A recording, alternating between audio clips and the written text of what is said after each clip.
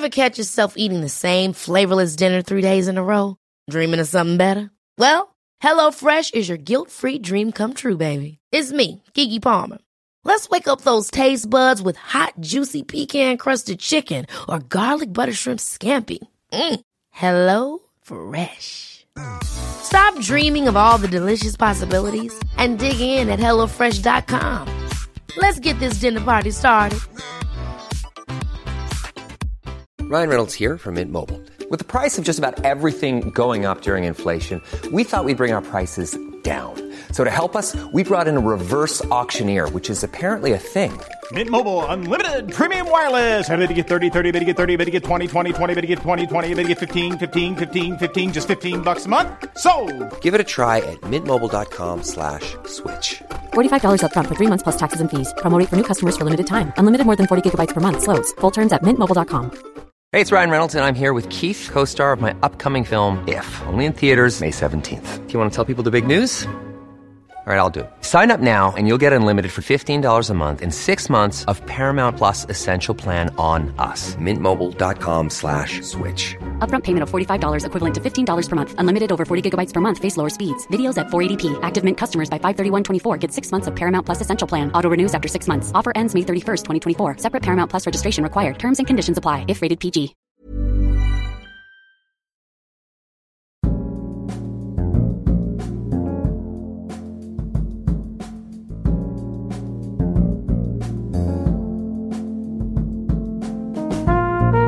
Du lyssnar på Dekonstruktiv kritik. Jag heter Aron Flam. Avsnittet gästas av Bengt G. Nilsson. Vi diskuterar Afrika, Lundin Oil och Kina.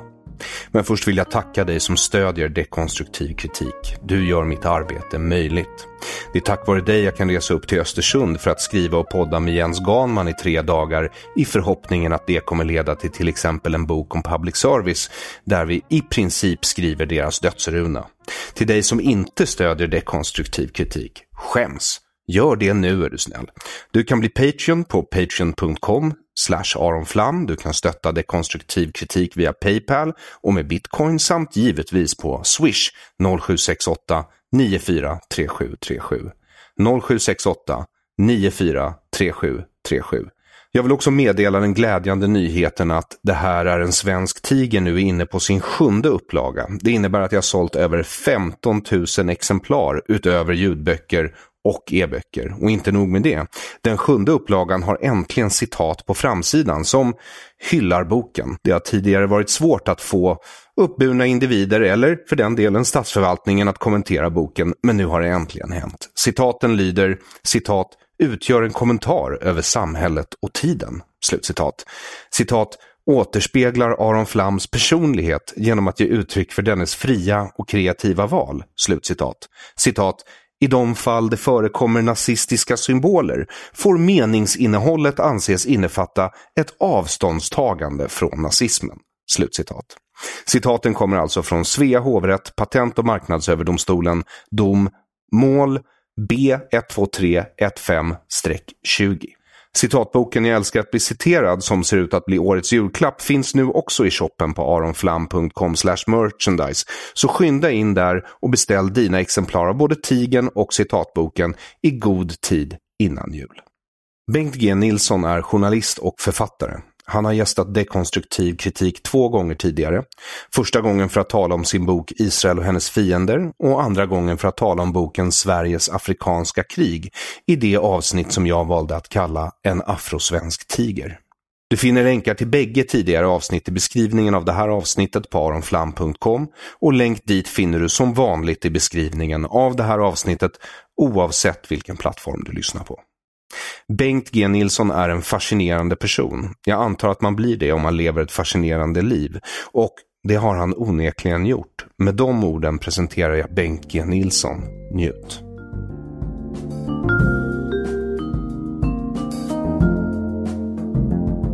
Jag tänkte att jag då för 3:e gången hälsar dig välkommen till Dekonstruktiv kritik, Bengt G. Nilsson. Tack ska du ha för det.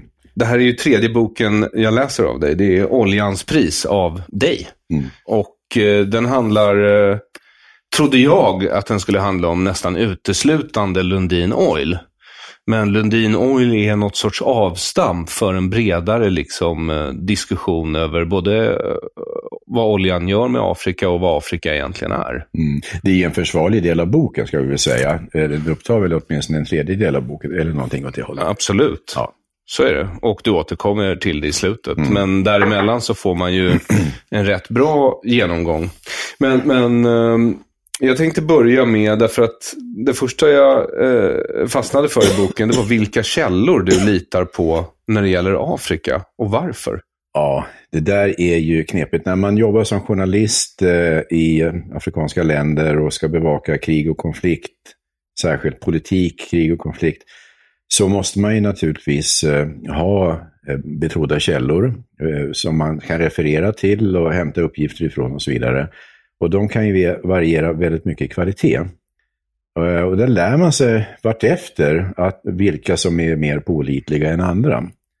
Och det finns ju några då som, jag tycker till exempel att International Crisis Group är ganska bra, men de är absolut inte fullständiga hela tiden. Även de ägnar sig åt en viss form av desinformation, kanske omedvetet, men ändå, du vet, en slags bias som man säger. Va? De utgår ifrån en föreställning och applicerar den på Afrika utan att riktigt analysera om den stämmer med verkligheten i sina egna politiska samhällsanalyser. På andra sidan den här skalan, de som är nästan notoriskt opålitliga, vill jag påstå, det är ju hjälporganisationer. Och i synnerhet religiösa hjälporganisationer, Christian någonting eller Islamic någonting, som ju pumpar ut väldigt mycket information om sin egen verksamhet i konfliktområden och i inbördeskrig och svältområden och vad det är för någonting. Va? Och många journalister faller för det där och tycker att det är jättesmidigt att bara kunna citera sånt. Och det låter ju alltid så trovärdigt med en sån där titel, Mr. Si och så från Christian Aid Organization och sånt där. Det låter ju alltid väldigt tungt och vederhäftigt.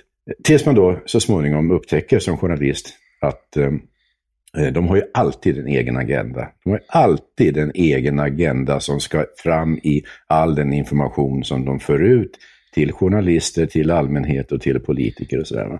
Så det där måste man vara väldigt uppmärksam på. Det gäller överhuvudtaget alltså att hålla huvudet jäkligt kallt när man ska rapportera från konfliktområden. En hjälporganisation du undantar, det är Médecins Sans Frontières. Ja, precis. MSF, alltså Läkare utan gränser som vi kallar dem här i Sverige. De är ju, alltså var åtminstone på den tid som jag aktivt jobbade med sådana här saker. Det var ju lite drygt 10 år sedan kan vi säga. Men då var ju de en organisation som jag fick stor respekt för. Och det fick jag därför att de visade gång på gång en självständighet i sitt tänkande, en förmåga till självkritik som är oerhört ovanlig inom hjälpbranschen. Alltså. Den är så ovanlig så den förekommer nästan inte. Men Läkare utan gränser, de visar prov på stor självkritik, publicerade böcker där de presenterade sina misslyckanden och presenterade hur de hade liksom tvingats ut på ett gungfly och därefter tvingats bort från konfliktområdet när de kände att det inte höll längre för de blev så manipulerade av de stridande parterna. Det hände i Etiopien framförallt under den stora svälten där på 70-talet. Det kanske bästa exemplet, det hände också i Somalia. Och av det skälet så tycker jag att MSF, Läkare utan gränser, är en beundransvärd organisation. Men på grund av sitt sätt att arbeta så är ju också MSF, alltså de erbjuder inga höga löner. Va? De erbjuder väldigt modesta löner jämfört med andra stora hjälporganisationer. De attraherar kompetent folk genom att vädja till människors vilja att göra en verkligt strong insats i svåra nödlägen. Jag har träffat många representanter för MSF ute på fältet så att säga, exempelvis i Sudan. Unga läkare som har bott under oerhört primitiva förhållanden och verkligen satt sitt liv på spel alltså för att kunna närvara där de behövs och arbeta. Och jag brukar säga att det är lite sektvarning på MSF. Alltså det är det. Det märker man också när man träffar MSF-are och pratar med dem, att de har ju inte någon förtroende, någon respekt för andra hjälporganisationer. De tycker bara att de är de enda som gör någon nytta. Och det är lite sektvarning på dem. Så ris och ros med andra ord? Nej, alltså det här med sektvarning, det säger jag som någonting positivt faktiskt. Därför att det behövs. När det gäller den här väldigt svåra uppgiften att bistå nödlidande människor i oerhört pressade förhållanden i exempelvis ett afrikanskt land, så krävs det krävs alltså extraordinära åtgärder och ett extraordinärt tänkande också många gånger. Och de här stora dominerande hjälporganisationerna som Internationella Röda Korset och Oxfam och de här giganterna på området, va? De har ju en så stor byråkratisk ballast som gör det svårt för deras enskilda medarbetare att agera intuitivt och ta egna initiativ och göra det som verkligen krävs. Va? Och MSF är mycket smidigare, har liksom mycket snabbare reaktionsförmåga där det behövs. Va? Till exempel det här som vi kanske kommer in på nu, möjligtvis den här stora FN-ledda hjälpinsatsen till södra Sudan som pågick under många år. Operation Lifeline Sudan, OLS. Det var ett konsortium som då drevs av World Food Program, FN, och vilka var det med? Det var framförallt World Food Program och FAO också, Food and Agriculture Organization.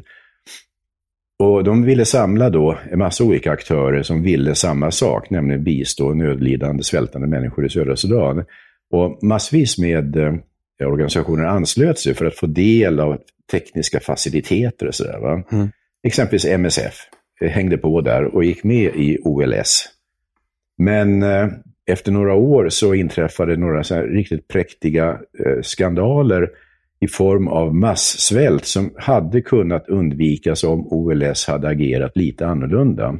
Men OLS agerade inte lite annorlunda därför att det var en FN-styrd organisation och människorna där i FN-organen var inte tillräckligt alerta och vaksamma, och därför så gick det åt helvete och 100,000-tals människor svalt ihjäl fullständigt i onödan.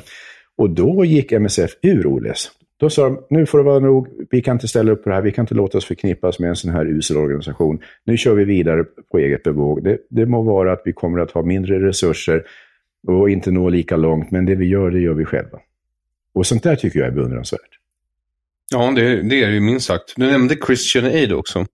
Och det var ju bra att du tog upp dem, därför att nu står ju ändå Lundin Oil inför skranket här i Sverige. Ja, kommer att göra om något år eller sådär. Ja. Och det har ju en del med Christian Aid att göra. Ja, sannoliken. Hur mycket bakgrundsinfo ska vi ge om det här, tycker du? Ja, total. Fullständig. Okej. Då ser vi väl så här då. Att södra Sudan, som idag heter Sydsudan, det har ju blivit ett eget land. Det blev det 2011. Men innan det så var det en del av Sudan.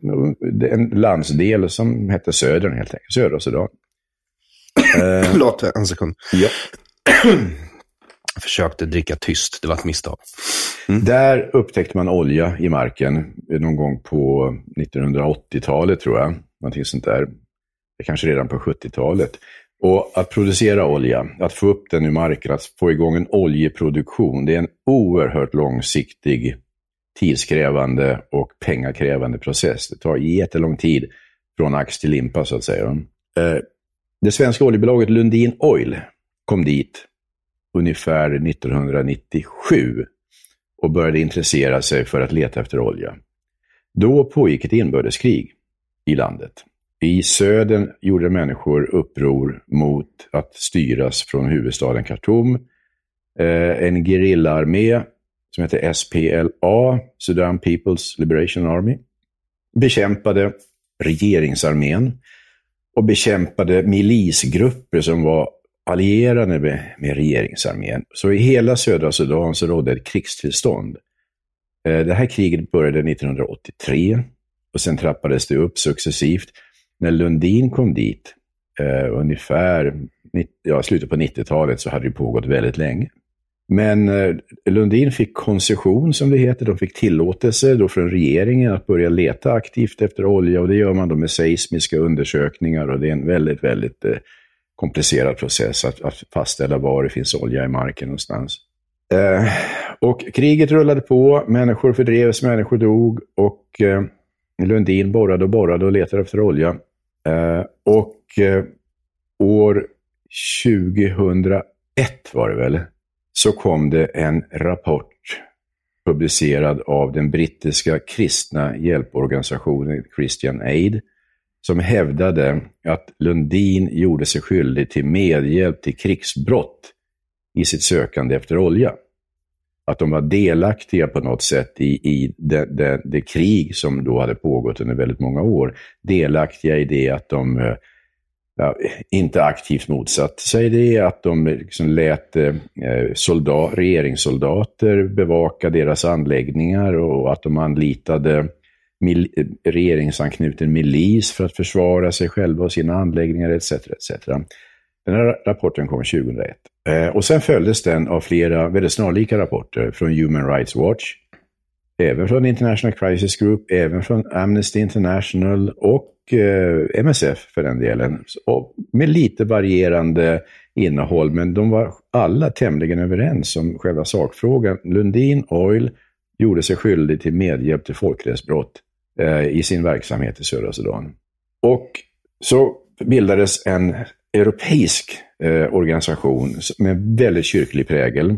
Ett nätverk snarare än en organisation som heter ECOS, European Coalition on Oil in Sudan, förkortas ECOS. Och ECOS tog som uppgift att sammanfatta alla de anklagelser som hade kommit fram från olika hjälporganisationer.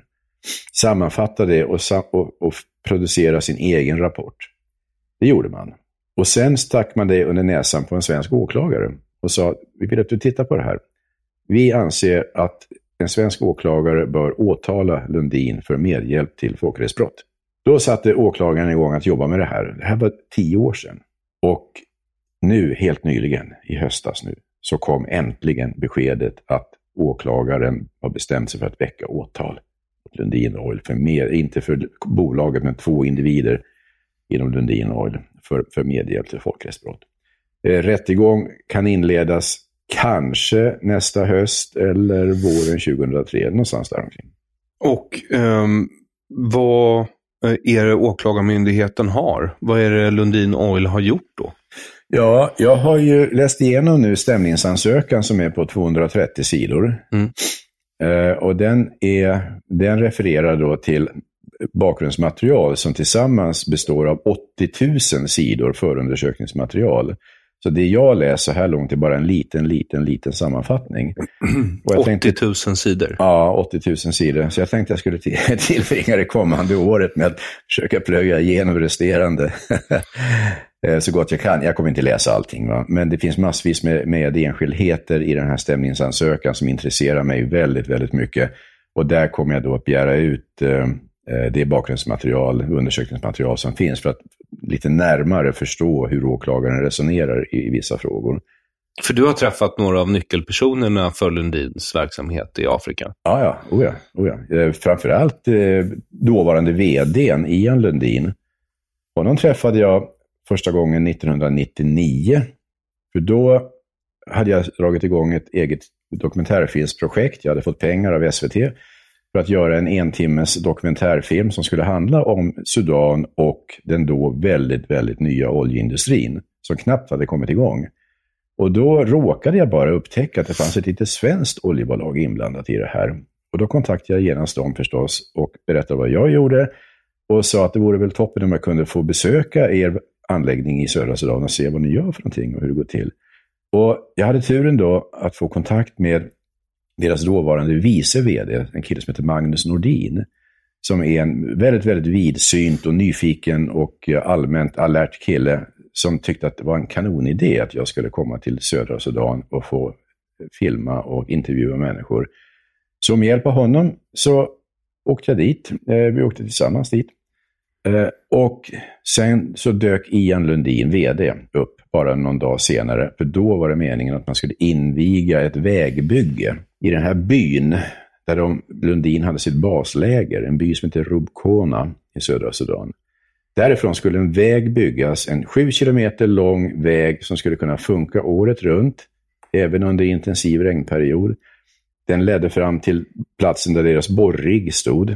Det var cirka 7 kilometer bort. Nej, inte 7 kilometer, 70 kilometer. Och Ian Lundin, han skulle då liksom bli presenterad för ortsbefolkningen och projektet skulle presenteras. Sen skulle vi titta på den första delen av det här vägbygget som bestod av en bro över en flod. Och vi skulle på något sätt inviga själva vägbygget. Och det var ett stort jippo där i byn och stor folkfest. Massvis med människor var där, lokalbefolkningen alltså. Som ju var väldigt, väldigt uppspelta och nyfikna och förväntansfulla och trodde att nu kommer vi säkert kunna få jobb och liksom börja tjäna pengar, vilket de inte hade gjort på väldigt lång tid. Så då var jag där i några dagar och så flög jag helikopter tillsammans med Ian från Rubkona till den här borrplatsen och inspekterade den här borriggen. För vägen var inte klar. Vägen var inte byggd då. Så nej. Att ta sig dit utan väg... Nej, det gick inte. Det gick inte. Nej, du vet, det här är mark, det är träskmark i princip, alltså, som översvämmar stora delar av året. Så det var bara vissa delar under torrperioden då man hjälpligt kunde ta sig fram med stora fyrhjulsdrivna fordon, men annars så gick det inte. Men meningen var ju då att vägbygget skulle börja i samband med att vi var där. Men det dröjde därför att vi reste hem och sen strax därefter så bröt det ut strider i området. Olika milisgrupper och gerillan, SPLA, drabbades samman med varandra och började skjuta och leva rövare. Och folk tvingades fly från landsorten in mot huvudorterna, bland annat då byn Rubkona, där Lundin hade sitt läger. Dit flydde massvis med människor. Så hela det här vägbygget fördröjdes i ett år kan man väl säga. Men sen så småningom så lyckades man ändå komma igång och till och med slutföra det. Och det blev då en väldigt fin väg med afrikanska mått mätt. Alltså en väldigt, väldigt fin väg. Byggd som ungefär som du tänker på en banvall. Upphöjd så här med makadam i botten och sen ordentligt och riktigt präktig grusyta att köra på. Och bra vägar i Afrika, det är en bristvara, det kan jag lova dig. Alltså. Ja, du återkommer till det flera gånger i boken. Ja. Så pass mycket så att jag gjort en speciell anteckning om det. Det var en sak du skrev som var så fin. Jag hade tänkt att vi skulle komma till senare. Men varför är vägar så viktiga? Ja, men titta dig omkring där du själv bor i vårt land. Hur skulle Sverige se ut utan vägar? Och varför ska vi tro att ett land som Sudan skulle klara sig bättre utan vägar än vi? Det är klart att vägar behövs. Va? Människor kommunicerar, människor handlar, människor förflyttar sig av 1000 olika skäl hit och dit. Va? Och allting blir så ohyggligt mycket trögare och långsammare om det inte finns riktiga vägar. Och jag har alltid hävdat, efter mitt ganska omfattande resande i Afrika, har jag alltid hävdat att den som bygger en väg i Afrika, den gör en god gärning verkligen. För är det någonting Afrika behöver så är det kommunikationslinjer. Så jag blev förtjust över tanken på att Lundin hade byggt den här vägen. Ända tills då de här anklagelserna kom upp. Att vägbygget hade skett till priset av fördrivna människor och kanske dödade människor. Vilket de här hjälporganisationerna då hävdade. Att folk som bodde i trakten hade drivits bort därifrån för att Lundin skulle kunna bygga en väg. Och det här är en kärnfråga för mig. Alltså det här vägbygget, hur var det egentligen med det? Hur gick det till? Drevs människor bort eller inte? Dödades människor eller inte på grund av vägbygget? Och det är någonting som jag har försökt fördjupa mig i maximalt för att försöka få någon slags klarhet i. För i boken så upplever jag det i alla fall som att du har svårt att se att det här europeiska konsortiets ECOS har rätt, eftersom allting är baserat på Christian Aids rapport. Ja. Och du är rätt säker på att de har fel. Det intressanta här, vet du, det är att jag var ju faktiskt den enda som var där på den tiden och såg med egna ögon och filmade och träffade människor och intervjuade. Alla andra som har skrivit om det här, i synnerhet ECOS, de var ju inte på plats. Den här killen som är chef, det är inget företag, det är ett nätverk, va? Men han som är i toppen på nätverket, en holländare, han var ju inte där när det här hände. Han har gjort ett par kanske resor till södra Sudan, Sydsudan på senare år. Men då, vid millennieskiftet, var han absolut inte där och inte någon annan heller. Så när de pratar om hur det såg ut och vem som gjorde vad och hur de olika stridande grupperna förhöll sig till varandra, så är det väldigt, väldigt mycket gissningar och spekulationer. Och det är gissningar och spekulationer som pekar åt ett visst håll som stämmer med deras agenda. Förstår du? Så här finns det, för en journalist som ska undersöka det här, så finns det så otroligt många blindskär att försöka undvika. För du beskriver hur du flög helikopter ut till den här oljeriggen och du förstår ju inte alls var de här människorna ska ha fördrivits ifrån. För det här, så som du beskriver det, var mer eller mindre tomt landskap. Ja, alltså i de här rapporterna som har skrivits så hävdas det ju att omkring 120 000 människor fördrevs för att bereda väg för det här bygget. Och för mig är det en helt obegriplig siffra, för jag flög från Rubkona till Borriggen och tillbaka och såg praktiskt taget ingen bebyggelse på marken. Ett år senare så åkte jag bil ut med den här då färdigställda vägen och såg de hyddor jag såg på vägen kan jag räkna på ena handens fingrar. Men annars så är det ju också, för det var det du skriver i boken, att det fina med att när någon bygger en väg i Afrika, det är att den kommer alla till gagn. Alltså det flyttar genast in kommers. Så den brukar ju ha motsatt effekt mot vad Christian Aid beskriver. Ja, det är väldigt, väldigt påtagligt. Det är min absolut erfarenhet från alla platser jag besökt i Afrika. Bygger någon en väg, så kommer det strax att poppa upp små samhällen ut med den här vägen och handelsstationer och community centers av alla möjliga slag. Alltså, en väg attraherar omedelbart människor. Så är det. Och påståendet att den här vägen skulle vara annorlunda i det avseendet, det stämmer helt enkelt inte. Alltså.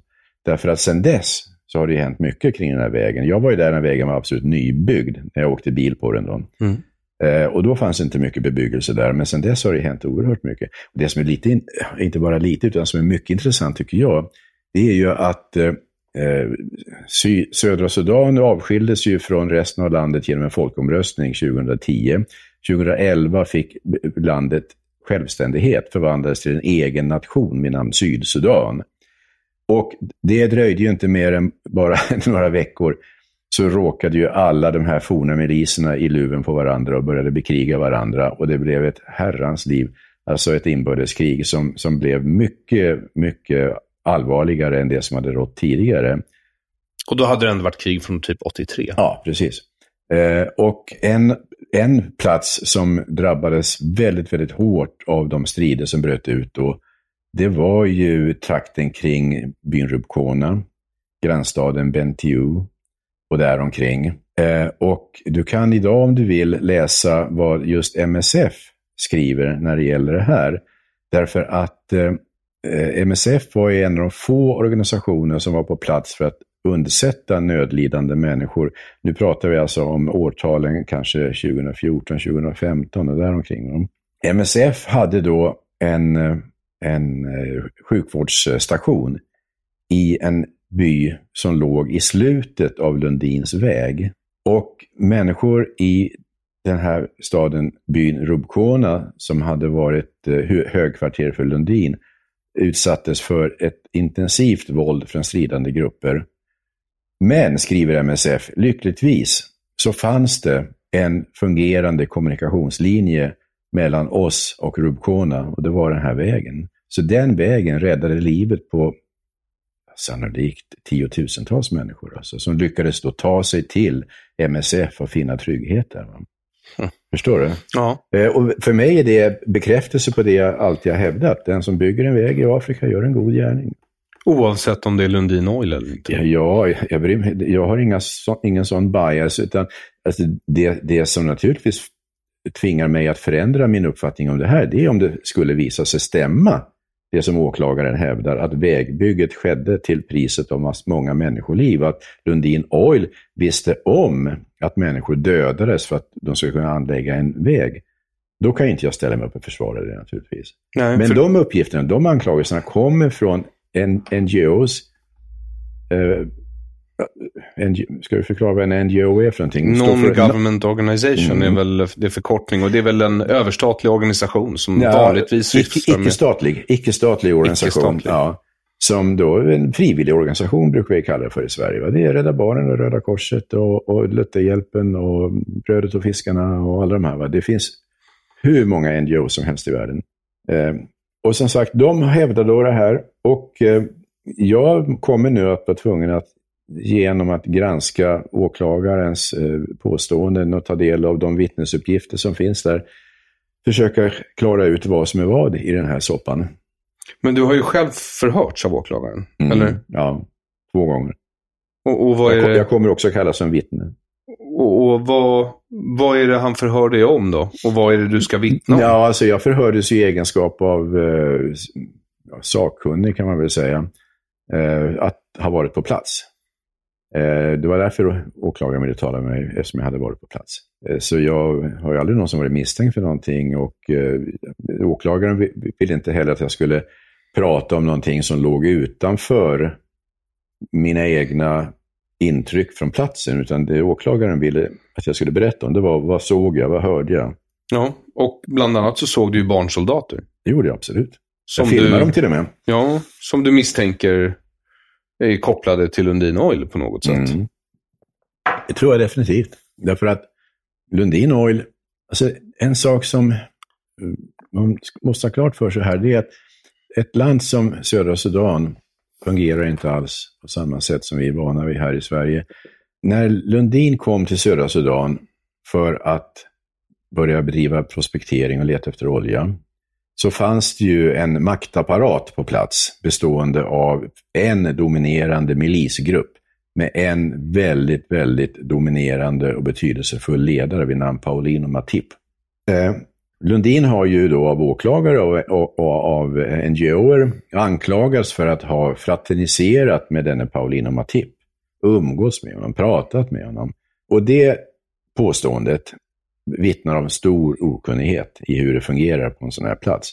Det skulle vara fullständigt omöjligt för Lundin att göra någonting överhuvudtaget om de inte hade en fungerande relation med denne Paulino Matip. Och det måste inte betyda att de älskar honom eller att de älskar hans verksamhet eller någonting. Men de måste ha working relationship med mannen i fråga. Alltså. För annars så kommer de inte kunna göra någonting. Annars blir de utestängda från allting, och de kommer att bli hotade, och de får sin utrustning förstörd, och de kommer kanske bli dödade också. De måste ha en fungerande relation med den Paulino Matip som basade över den här man måste betala beskydd till krigsherren i området helt enkelt. Nej, men det tror jag inte. Betala beskydd, det får vi väl se om åklagaren lyckas bevisa att det är frågan om här. För det vet inte jag.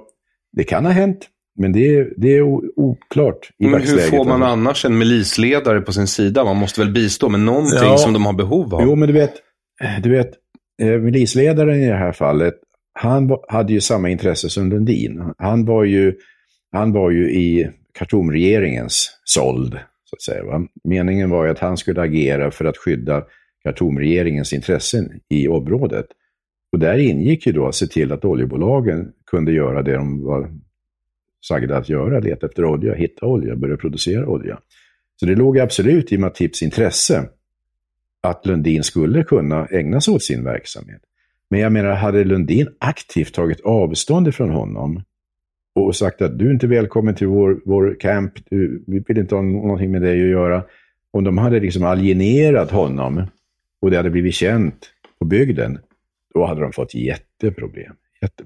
Då hade de inte kunnat jobba. Då hade det slutat med att Paulino Matip hade snackat med presidenten Omar Bashir och sagt att hur de här svenskarna, de måste göra det av med, för de kan vi inte ha här. De spelar inte enligt reglerna här. Men huruvida Lundin betalade för något beskydd eller inte, det ingick ju överenskommelsen med Sudans regering. Att regeringen skulle se till att det fanns en säkerhetsapparat som gjorde det möjligt för Lundin att bedriva sitt arbete. Så Lundin hade en uppsättning regeringssoldater, cirka 200 stycken, som skulle då borga för deras fysiska säkerhet. Men därutöver så var det så att den här milisgruppen, jobbade ju med alltså ett eget intresse också som bestod i att bekämpa andra konkurrerande milisgrupper. Just de här striderna mellan miliserna, förstår du, är väldigt, väldigt svårt att kartlägga därför att ledarna för dessa grupper, de bytte lojalitet titt som tätt och att i efterhand försöka rekonstruera hur hela scenariot såg ut från början till slut, det är praktiskt taget omöjligt för det var en sån otrolig röra av olika milisgrupper. Men den som hela tiden var konstant, det var ju Paulina Matips milisgrupp. Och det är klart att det är graverande för Lundin att de överhuvudtaget hade en relation med honom. Men jag menar ju att alternativet hade bara varit att åka hem till Sverige. För utan en fungerande relation med honom så hade de inte kunnat vara där. Sen återstår då att ta reda på hur relationen i grunden såg ut. Och det kan jag inte svara på i dagsläget.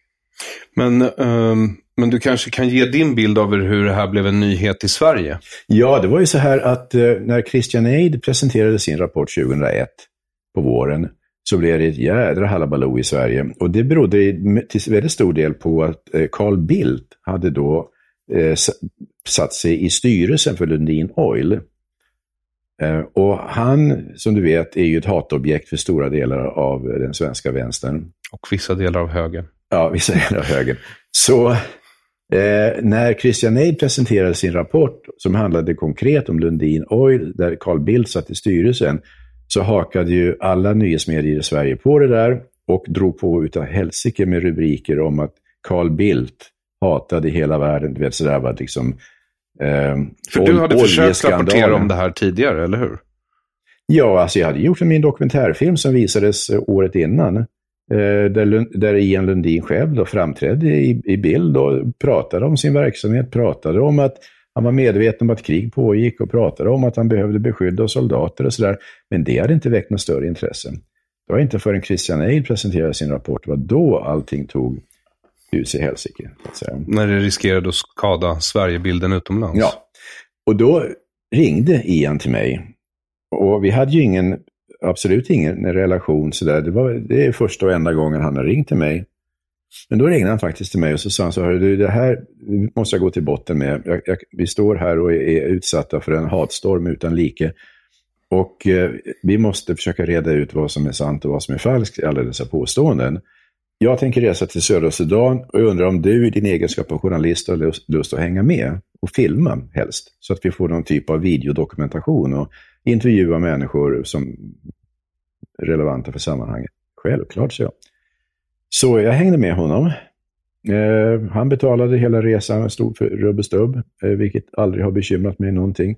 Även om andra tycker då att jag sålde mig till Lundin Oil. Men jag kom hem med i eget tycker då bra filmmaterial som jag klippte ihop till 10 minuters reportage och visade för Lars Adaktusson som då var chef för programmet Agenda som han själv hade startat tidigare. Och allting just då handlade ju väldigt mycket om Lundin och uppståndelsen kring de här påståendena om anklagelserna. Va? Så Lars Adaktusson sa att det här är såklart, det kör vi nu på söndag med en gång. Och i det reportaget så finns det ju en sekvens där vi är ute och åker bil, jag och Ian plus ett antal ytterligare människor, vi är en liten konvoj. Vi stannar på vägen för att sträcka på benen och medan vi står där vid vägkanten så dyker upp 3 stycken barnsoldater. Kommer promenerande med stora, tunga automatgevär hängande kring halsen.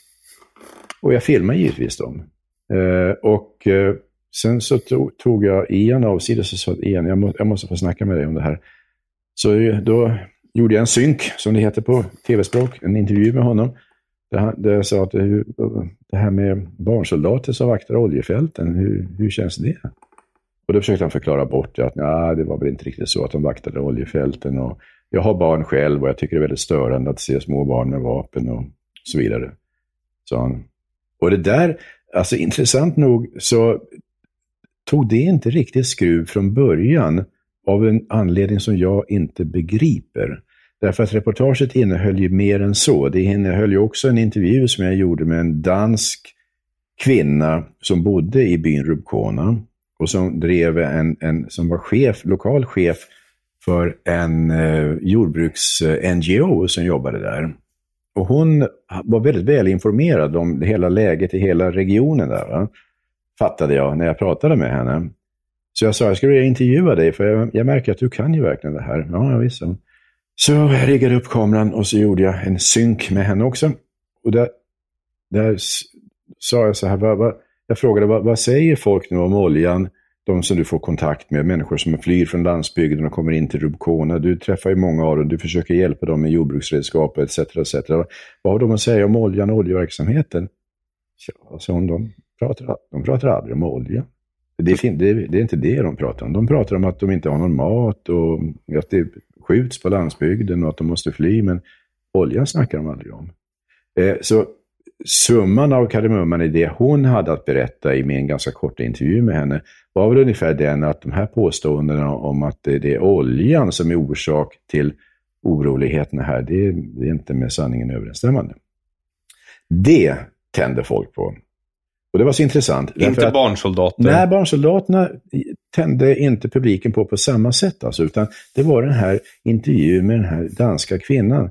Det var det folk gick igång på. Därför att det gick stick i stäv med det narrativ som hade utvecklats då sedan en lång tid tillbaka. Att oljan är orsak till alla oroligheter i området. Och här kommer en människa, en europé dessutom, som har bott i området länge och påstår att det inte är så. Och vad är din egen bild då av olja?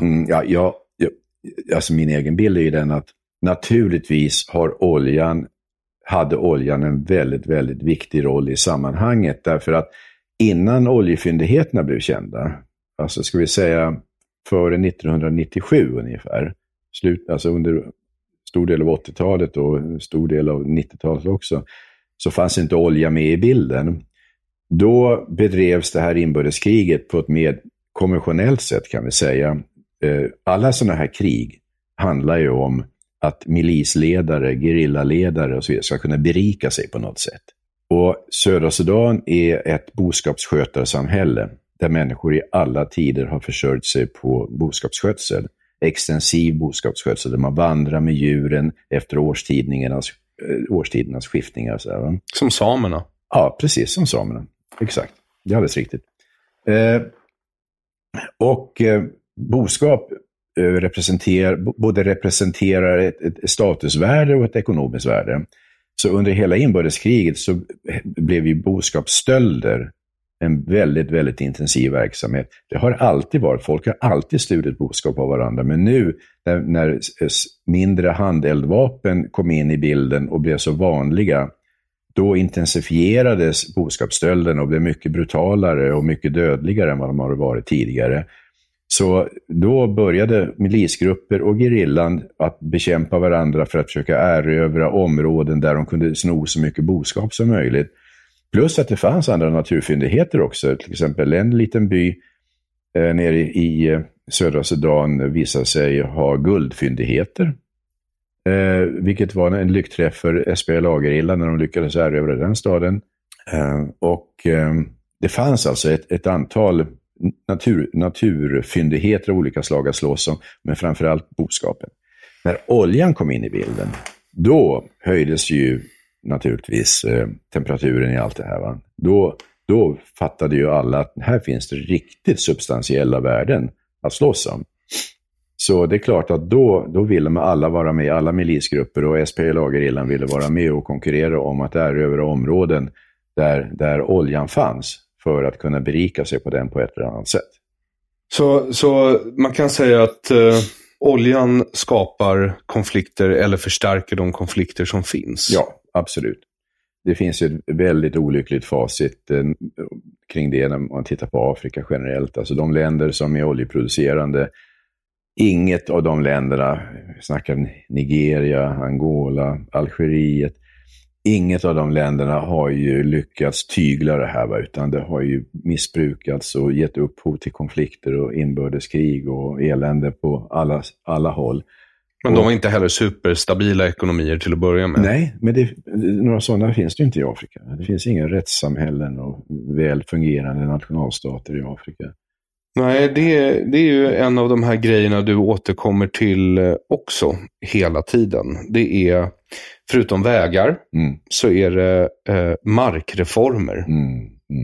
Och du säger att det här är ett problem i Etiopien, Uganda, Kenya, Sudan. Ja, det är de länder jag känner till personligen mest av allt. Men det här är ju ett generellt problem i Afrika. Så vad är problemet med marken då? Och vad menar du med markreform?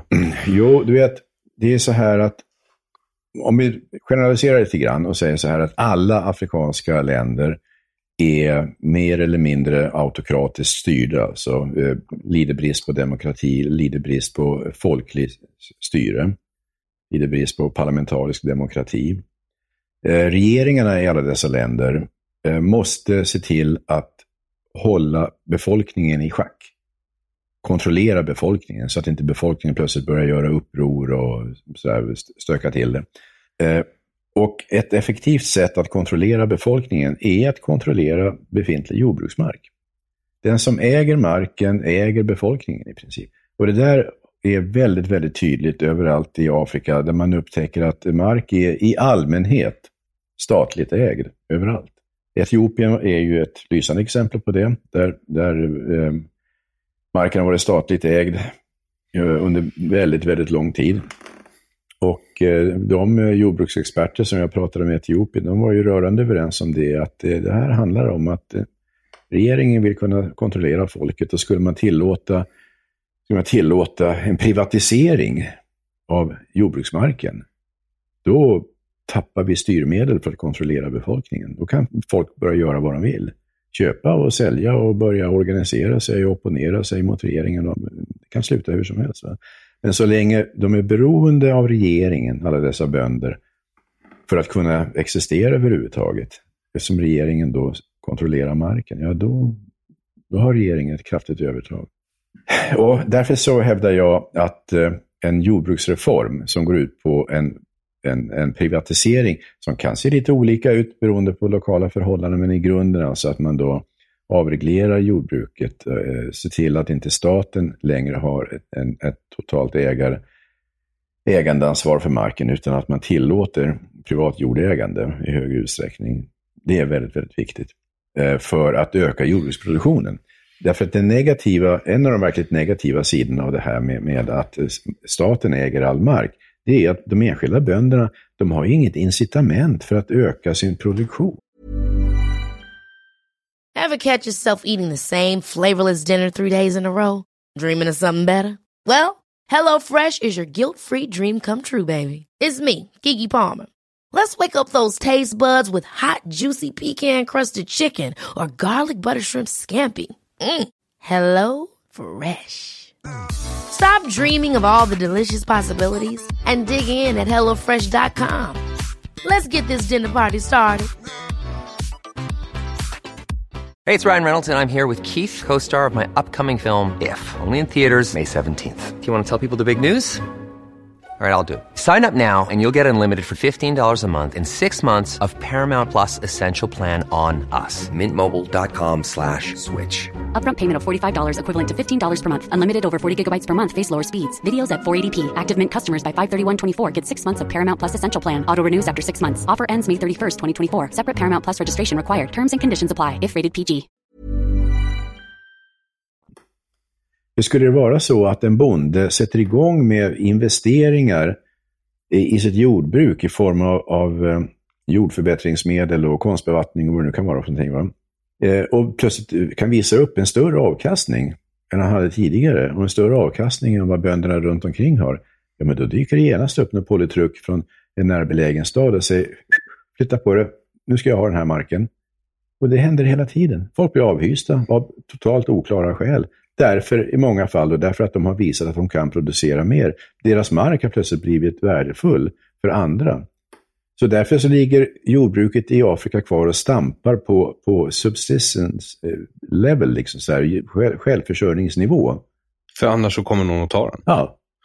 Så den här, för du tar ett exempel i boken, jag ska se om jag uttalar det här rätt nu. Muruli Mukasa. Ja, det var ju en höjdare i Uganda, va? Ja, precis. Men vem var det då? Men uttalade jag det rätt? Ja, det tror jag säkert du gjorde. Okay.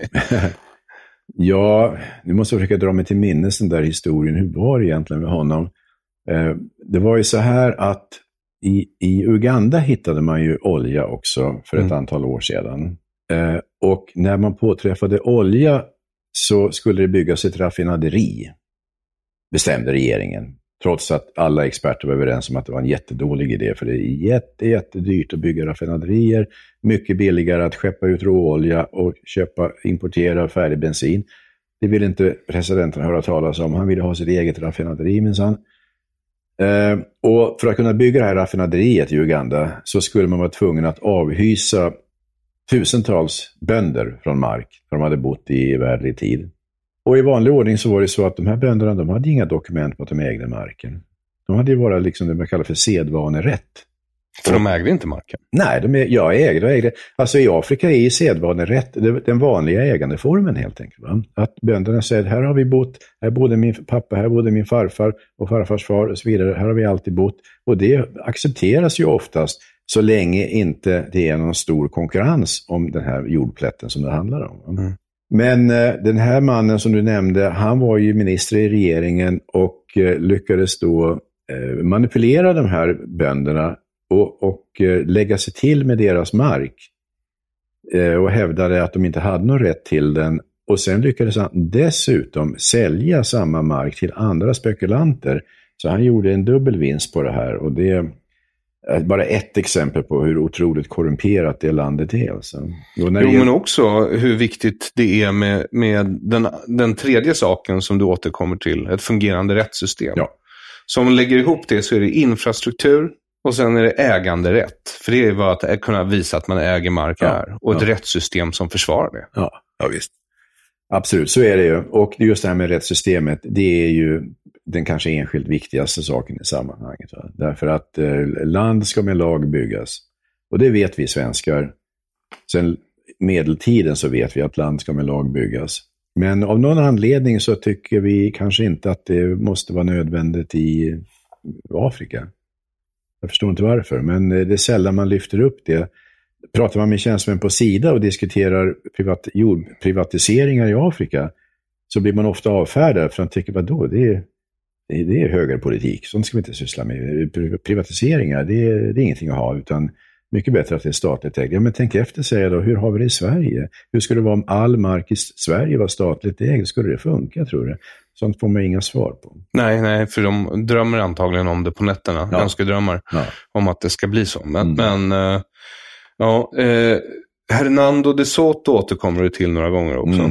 Och hans ekonomiska idé, för han skriver väl framför allt om länder där just de här tre grejerna saknas i väldigt hög utsträckning. Det är riktigt. Hernando de Soto, han är nationalekonom, bördig från Peru. Inte ett rikt land från början, kan sägas. Nej. Men han har då under loppet av många år bedrivit forskning kring fattigdom och försökt ta reda på varför folk är fattiga. Och du vet, när man ställer en sån fråga, varför är folk fattiga? Då tror väldigt många att det är väl självklart varför folk är fattiga. De har inga pengar. Ja, men varför har de inga pengar då? Varför har de inga pengar? Och Hernando de Soto, han satt igång att gräva verkligen i det här och studera fattiga samhällen världen över. Dels sitt eget land Peru och andra latinamerikanska länder. Så kom han så småningom till Afrika också och började studera fattiga samhällen. Och kunde då konstatera att om man tar liksom ett så här mikrosamhälle som exempelvis ett slumområde utanför en huvudstad. Vi kan ta Kibera utanför Nairobi i Kenya till exempel. Kibera är ett stort slumområde. I Kibera bor jag vet inte hur många 100 000 människor. Och de bor under fullständigt vidriga förhållanden, sanitärt vidriga förhållanden. Och när man reser till Kibera, det är enkelt gjort med en taxiresa från centrala Nairobi. Jag var i Kibera massvis med gånger och promenerar på de här leriga gatorna. Så ser man ju att överallt så pågår en intensiv verksamhet. Alltså. Hantverk av olika slag. Det är skräddare och det är skomakare och det är slaktare och det är you name it. Alltså. Överallt så sitter folk och jobbar. Och Hernando de Soto, han tar ju upp det här i sina böcker och säger överallt så ser man hur människor arbetar för att sälja någonting. Och ändå är de fattiga. Varför det? Och hans slutsats av det här, det är att därför att de här människorna som befinner sig i ett segment av samhället där de inte skyddas av rättsstaten, där de inte har någonting att stödja sig på i form av en rättsstat. De lever i fullständigt limbo. De kan bli av med det lilla de har när som helst därför att någon motsätter sig deras verksamhet. Jag kan ge ett intressant exempel. Jag hade en kompis, han heter Musa. Han kom från Kenya. Han lever tyvärr inte längre. Han dog i cancer för ett antal år sedan. Men jag träffade honom då och då. En gång var vi i Stockholm tillsammans. Vi satt på den här väldigt trevliga restaurangen vid Slussen. Där man kunde exempelvis äta inlagd strömming som jag älskar. Så han och jag, vi satt där och käkade inlagd strömming. Jag ville att han skulle få smaka på det som han var kenyan. Han älskade det. Och så ute på torget så fanns det ju en kiosk. Där det stod en kille och också sålde inlagd strömming. Där fick man stå och köa utanför hans lilla kjorre. Och så kunde man köpa på en knäckemacka inlagd strömming, vilket folk gjorde. Och Musa sa till mig, det här är så intressant, sa han. Det här skulle aldrig kunna förekomma i Kenya, sa han. Vadå, så? Vad menar du? Alltså här sitter vi på en restaurang. Vi äter inlagd strömming. Vi har en krögare som lever på det här. Och som vill att vi ska äta så mycket inlagd strömming som möjligt. Och att fler ska komma hit och äta inlagd strömming. Precis utanför hans dörr så står en liten sprätt och konkurrerar med honom.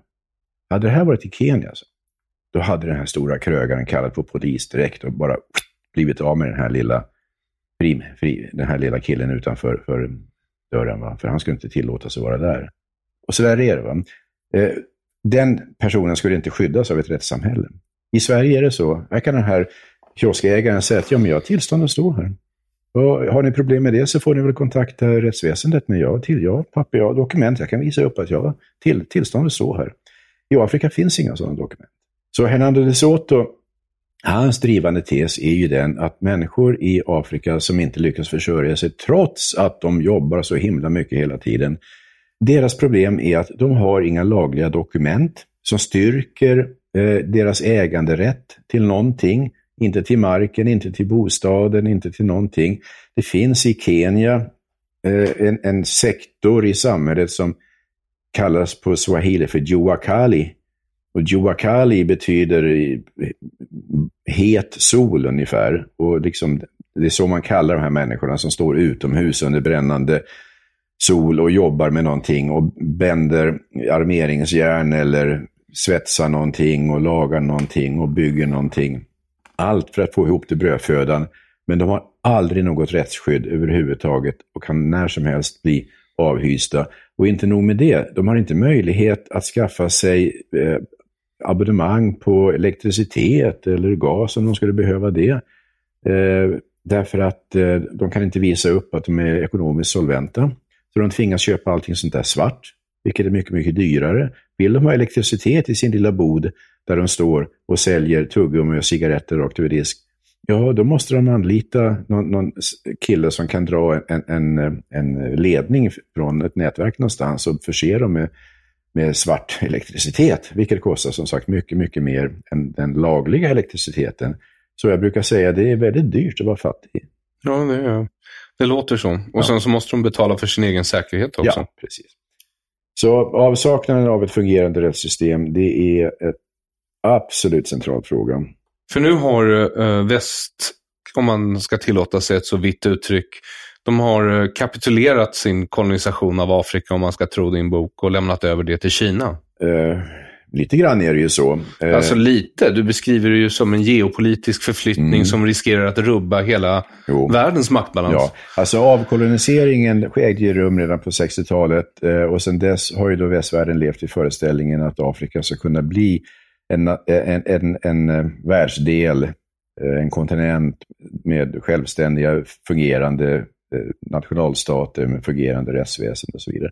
Så har det inte blivit. Och Kinas framväxt som industrination hade väl ingen riktigt räknat med under Maos dagar. Det gick ju väldigt snabbt, den här omställningen från Maos kommunism till den ekonomi vi har idag, som är fortfarande är kommuniststyrd, men i allt övrigt så är det ju en kapitalistisk ekonomi.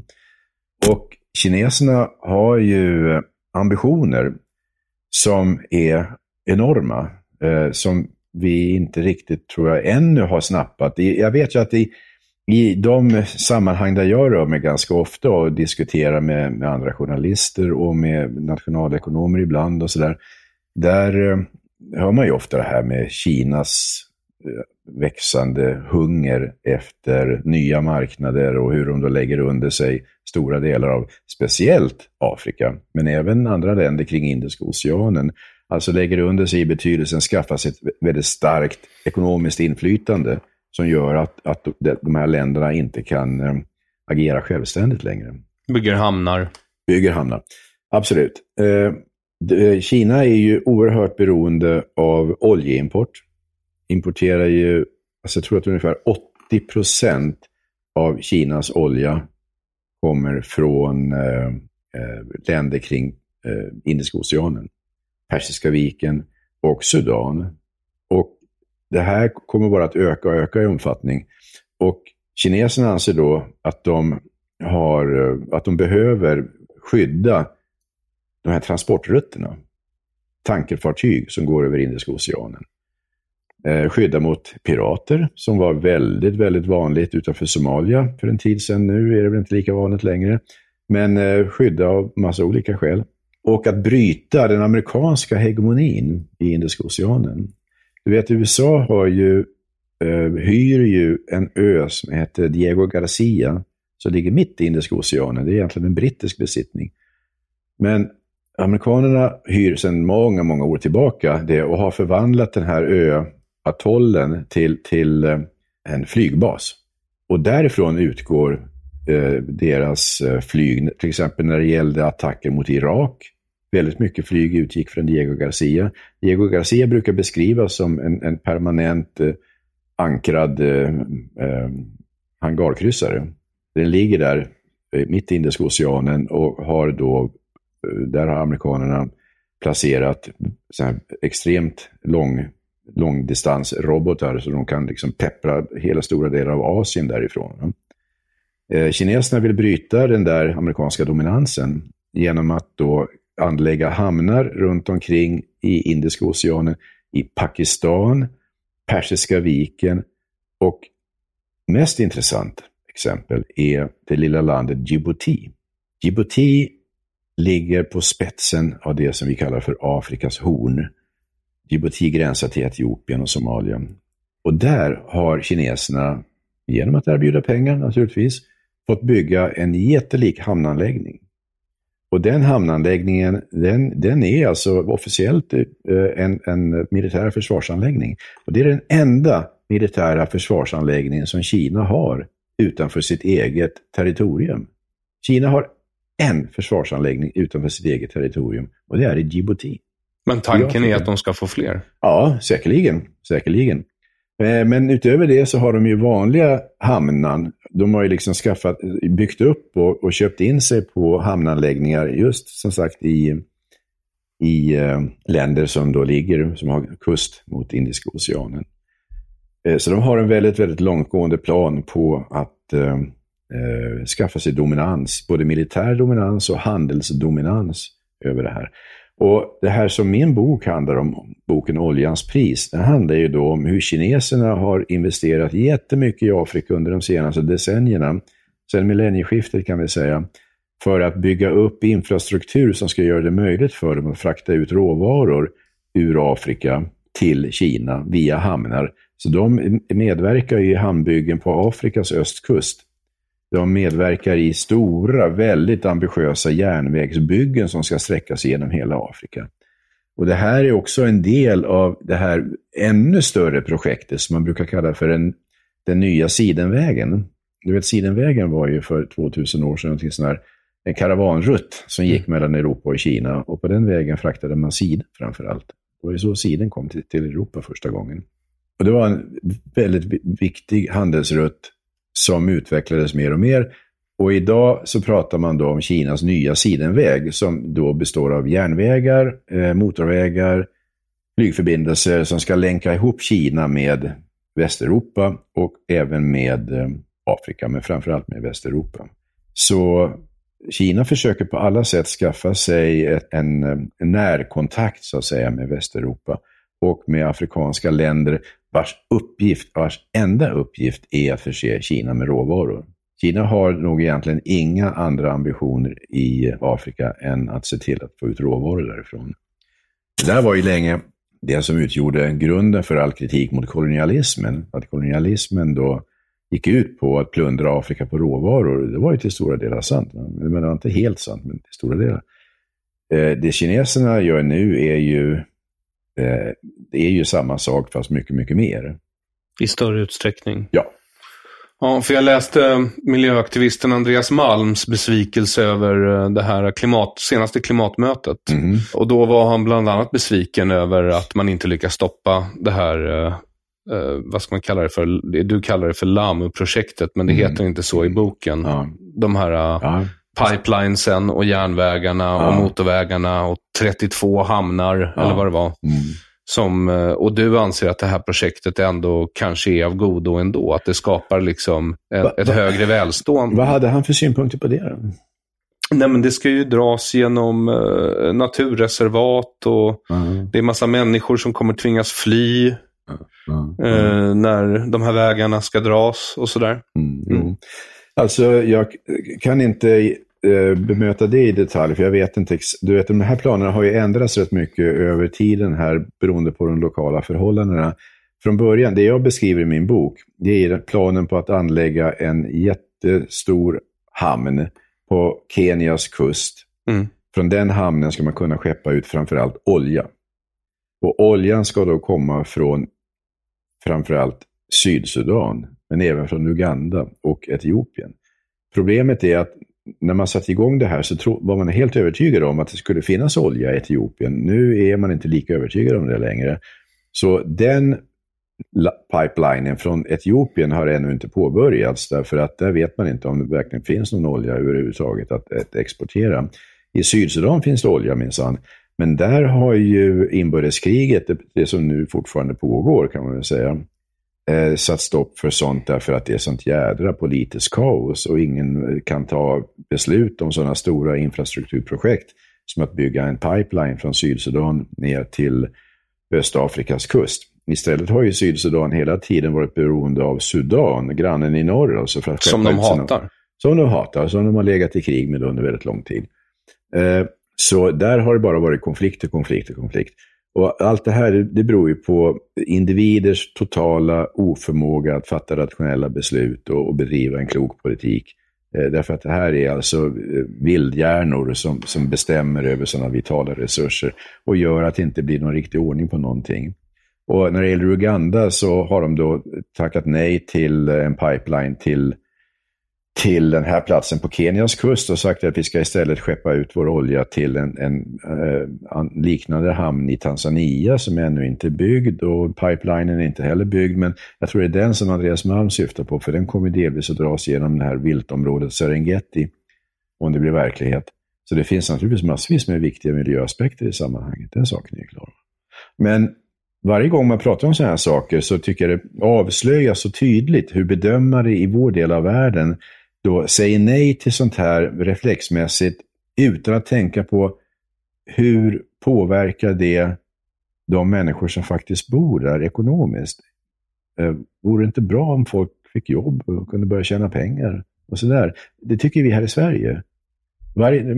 Ta till exempel när kineserna kommer och vill köpa upp det här eller bygga en hamn på Bohuslän för några år sedan, så var ju lokalpolitikerna jätteförtjusta och sa wow, vilken bra idé, tänk vad mycket arbetstillfällen som skapas. Så här tycker vi självklart att det är en jättebra idé när arbetstillfällen skapas. Men när man pratar om liknande projekt i Afrika, vem tusan pratar om arbetstillfällen då? Ingen. Nej. Men det är också så här, du konstaterar ju det i din bok att speciellt när det gäller oljeindustrin så är det rätt tekniskt avancerad industri. Det är svårt liksom att hitta människor med rätt utbildning för de här jobben. Det måste vara, men vet du Aron, jag tycker ju ändå att det här måste man ju hantera som ett oljebolag. Och där tycker jag nog att Lundin gjorde ett väldigt, väldigt stort misstag när de kom till södra Sudan då i slutet på 90-talet för att påbörja sin verksamhet. De hade dåliga, alltså Ian Lundin, vd, hade jäkligt dåliga rådgivare som inte begrep sig på inte förstod var de egentligen befann sig någonstans. För inbördeskriget hade då pågått ända sedan 1983. Och det var ett krig där människor, individer, drogs in och enrollerades som stridande soldater bara för att få 2 mål mat om dagen av allra sämsta kvalitet dessutom. Det räckte för att rekrytera en soldat, erbjuda tråkig linssoppa 2 gånger om dagen och sätt en Kalashnikov i handen på honom, så går han ut och skjuter den som du tycker ska skjutas. Va? Så enkelt var det faktiskt att rekrytera soldater. Och jag sa det till Nilsson, att jag tror ni gör ett misstag här. Alltså jag tror att det ni borde göra, det är att anställa folk. Massanställa folk. Anställ människor, ge dem en snygg overall med Lundin-emblemet på och en keps med samma emblem. Sätt en spade i handen på dem och organisera ett jobb som går ut på att gräva diken hit och gräva diken dit. Sånt där som inte kräver någon som helst utbildning. Fiktiva jobb. Och avlöna dem, betala dem. På det sättet så kommer milisernas inflytande att krympa, för de kommer inte kunna rekrytera, de kommer inte kunna konkurrera ekonomiskt med er. Betala dem motsvarande 50 svenska kronor om dagen, så har ni gjort en stor insats för freden i området. Tyvärr tände inte Lundin på det. Va? Han sa att vi är ett oljebolag och vi ser bara på vår verksamhet som ett oljebolag. Och han ville inte tänka på det. Och det var en tråkig reaktion tyckte jag från hans sida, därför att det visade sig sen också att väldigt snabbt när den här kritiken mot Lundin växte i styrka mot deras verksamhet i Sudan, så ville de på något sätt åtgärda det här. De ville visa upp för omvärlden att de gjorde någonting gott för södra Sudan. Och istället för att göra det som jag föreslog, nämligen sätta människor i arbete och göra dem otillgängliga för milisrekrytering, istället så började Lundin tänka och resonera som vilken jädra NGO som helst. Vi ska bygga kliniker, vi ska borra brunnar. Ja, kliniker och brunnar, det är väl bra. Men det förhindrar ju inte att kriget rullar vidare. Nej, snarare tvärtom. Då finns det ju kliniker som kan lappa ihop soldaterna. Ja, dessutom. Ja. Så plötsligt börjar de tänka som NGOer. Och det är det stora misstaget. Va?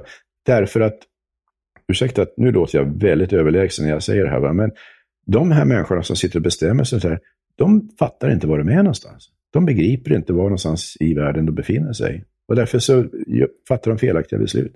Ja, det ska bli intressant att se vad det blir av den här rättegången. Sannoliken. Det ska bli superspännande. Då vill jag tacka för att du har kommit förbi det konstruktiv kritik ytterligare en gång, Bengt. Tack ska du ha, Aron. Det är alltid lika roligt att vara här. Tack.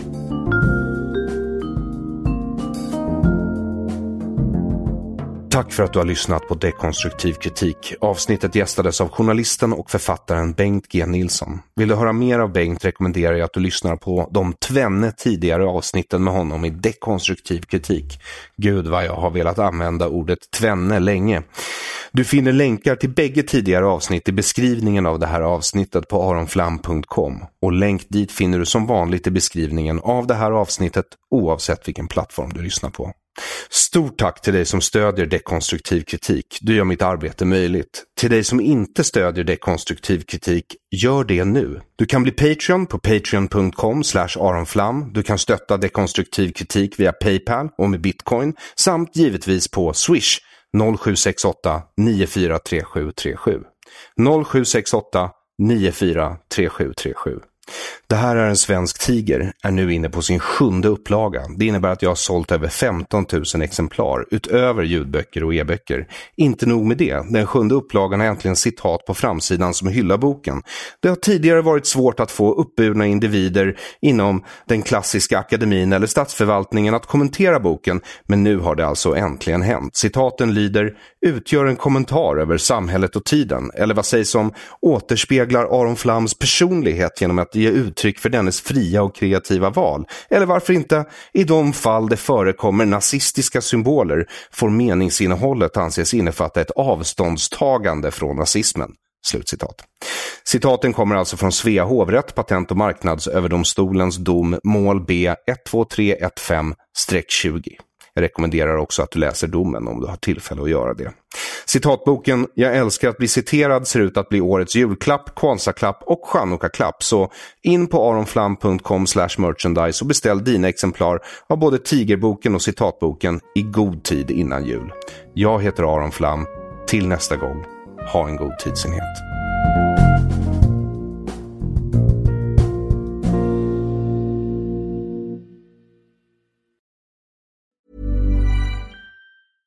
Ever catch yourself eating the same flavorless dinner 3 days in a row? Dreaming of something better? Well, HelloFresh is your guilt-free dream come true, baby. It's me, Keke Palmer. Let's wake up those taste buds with hot, juicy pecan-crusted chicken or garlic butter shrimp scampi.